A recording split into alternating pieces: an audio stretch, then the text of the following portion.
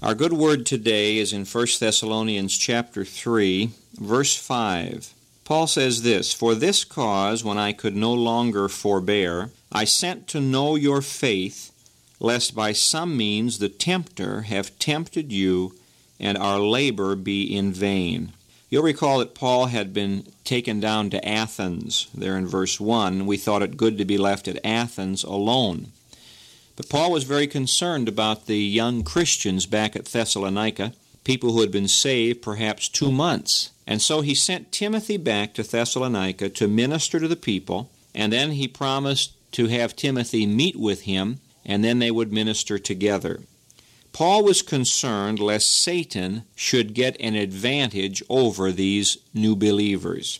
Now, you'll notice in this chapter 3 of 1 Thessalonians, the word faith is repeated several times. In verse 2, we sought to establish you and encourage you concerning your faith. In verse 5, I sent to know your faith. In verse 7, therefore, brethren, we were comforted over you in all our afflictions and distresses by your faith.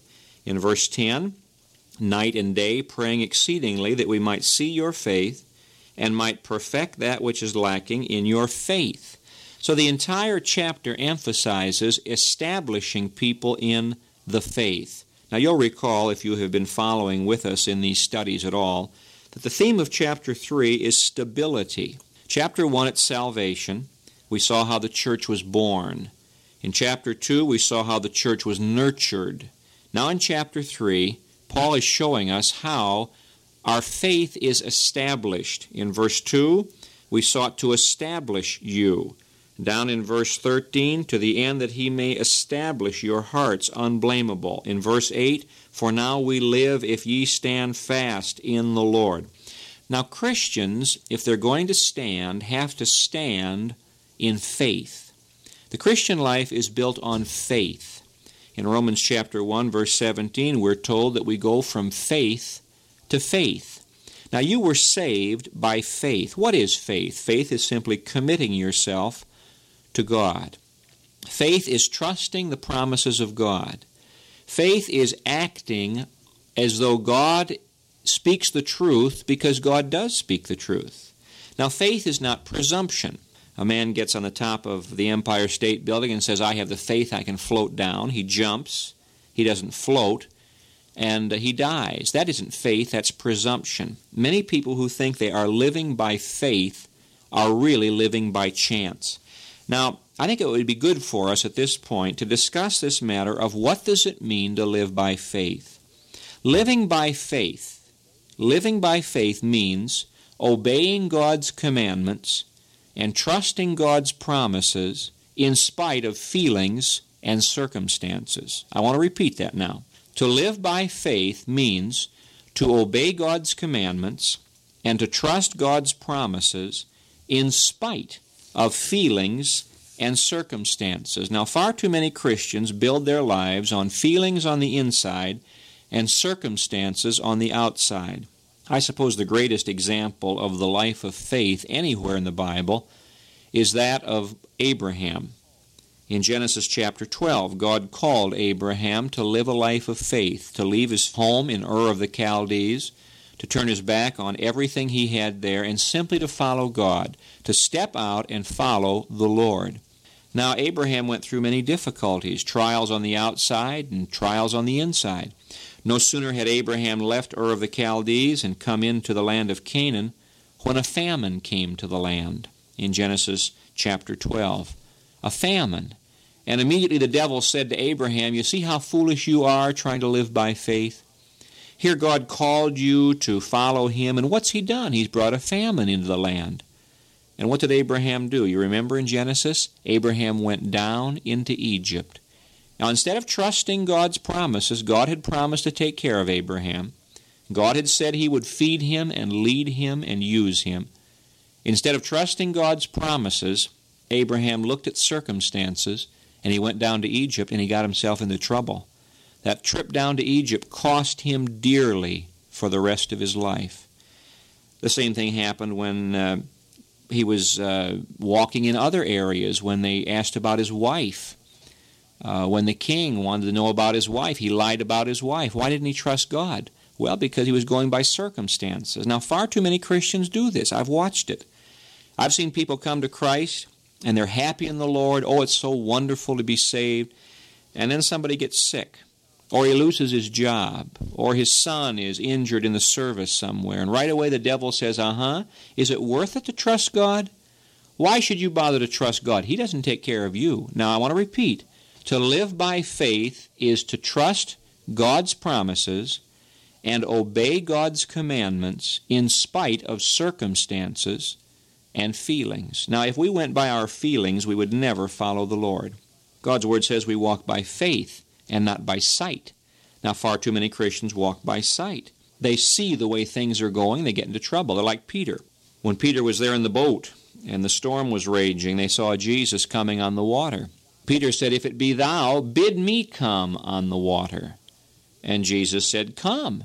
And Peter stepped out of the boat and began to walk on the water. Here's an amazing thing. Peter, in the storm, walks on the water. But the Word of God says when he saw the winds boisterous and saw the waves, he began to be afraid and he sank.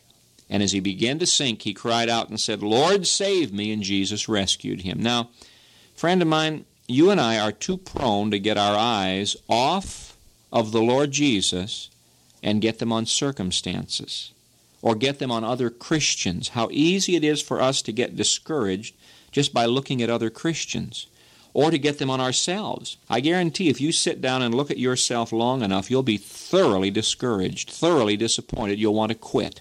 You'll say like Isaiah said, "Woe is me, for I'm a man of unclean lips, and I dwell in the midst of a people of unclean lips. And God can never use me." And God cleansed him and said, "Now you go and you preach my word." Peter said the same thing. "Lord, depart from me, for I'm a sinful man." And Jesus said, "Follow me, I'll make you a fisher of men."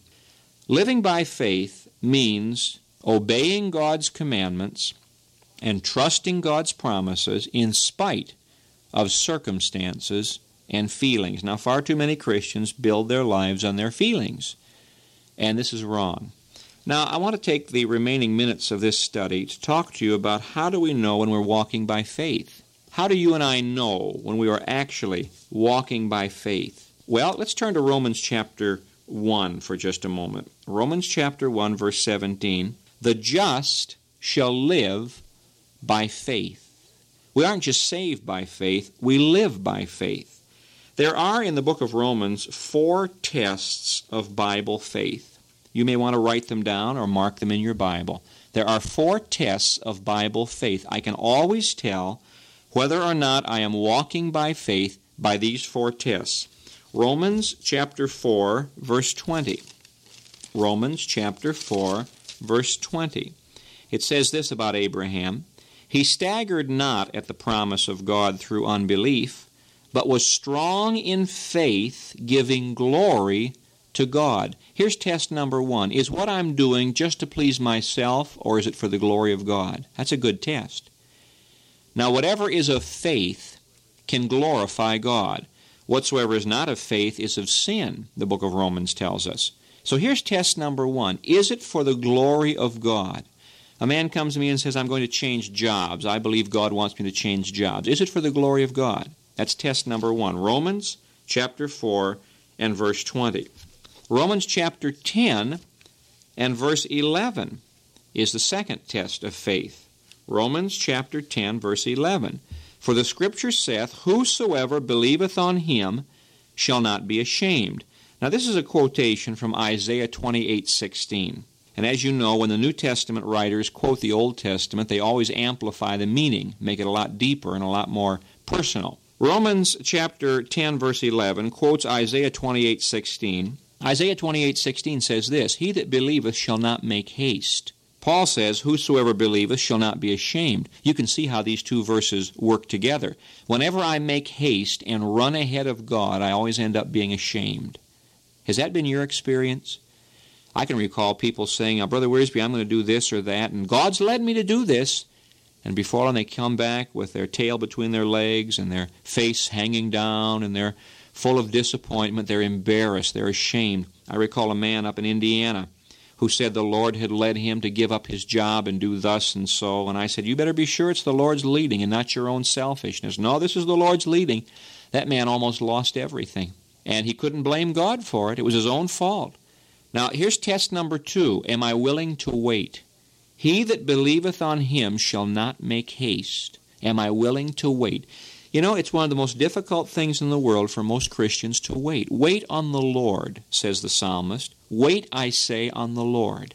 Wait on him. You know, Abraham had to learn how to wait. When he was 75 years old, God said, I'm going to give you a son. 25 years later, the boy was born. Moses had to learn how to wait. For 40 years, he had to wait before God would use him to lead the nation of Israel out of Egypt. Paul had to learn how to wait. In Acts chapter 16, he tried to go one place and God closed the door. He tried another area, God closed the door. He had to wait, and finally God said, go on over into Macedonia. It's a mark of maturity to be able to wait. Now, test number 1, is it for the glory of God? That's Romans chapter 4, verse 20. Test number 2, am I willing to wait? Romans chapter 10 and verse 11. Now, the third test is Romans chapter 10, verse 17. Romans 10:17. So then faith cometh by hearing, and hearing by the word of God. Is this on the authority of God's word? Now, anything I do that I cannot back up with the word of God, I cannot do by faith. Every once in a while, young people get very disappointed and very angry at their pastors because a godly pastor should not marry a Christian boy and an unsaved girl. The word of God says, be not unequally yoked together with unbelievers. And so by faith, a Christian girl cannot get married to an unsaved boy. She can disobey the word of God, but she can't say she's doing it by faith. Test number 1, is it for the glory of God? Romans chapter 4, verse 20. Test number 2, am I willing to wait? Romans 10:11. Test number 3, is it grounded on the word of God? Romans 10:17. Now, whatever we do that is backed up by the word of God, though everything cave in around us, we can depend on God to see us through. You can just run right through the whole Bible and find this to be true. Daniel refused to give up his prayer meeting, and he knew that in faith he could go ahead and pray. They threw him in the lion's den. God protected him. Those 3 Hebrew children would not disobey God's word and bow down to the idol, and they knew that God would protect them. By faith, we can obey the word of God. Test number 4 is Romans chapter 15 and verse 13. Romans 15:13. Now the God of hope fill you with all joy and peace in believing, that ye may abound in hope through the power of the Holy Ghost. Test number 4 is this: does it give me hope and joy and peace on the inside? Now, I must confess there are times when I've stepped out by faith and I've known it to be the will of God, and there's been some fear and some trepidation, but you know, deep inside there's been hope and joy and peace. There's joy and peace in believing. Real Bible faith will bring joy and peace on the inside because the Holy Spirit works. Now, Paul was concerned lest Satan had ruined their faith. I've talked with you today about the 4 tests of Bible faith. I want to repeat them now. Is it to the glory of God? Romans 4:20. Am I willing to wait? Romans 10:11. Is it grounded in the Word of God? Romans 10:17.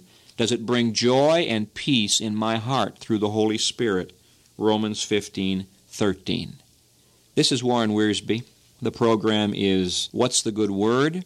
And the Lord willing, next time we'll continue talking in 1 Thessalonians chapter 3.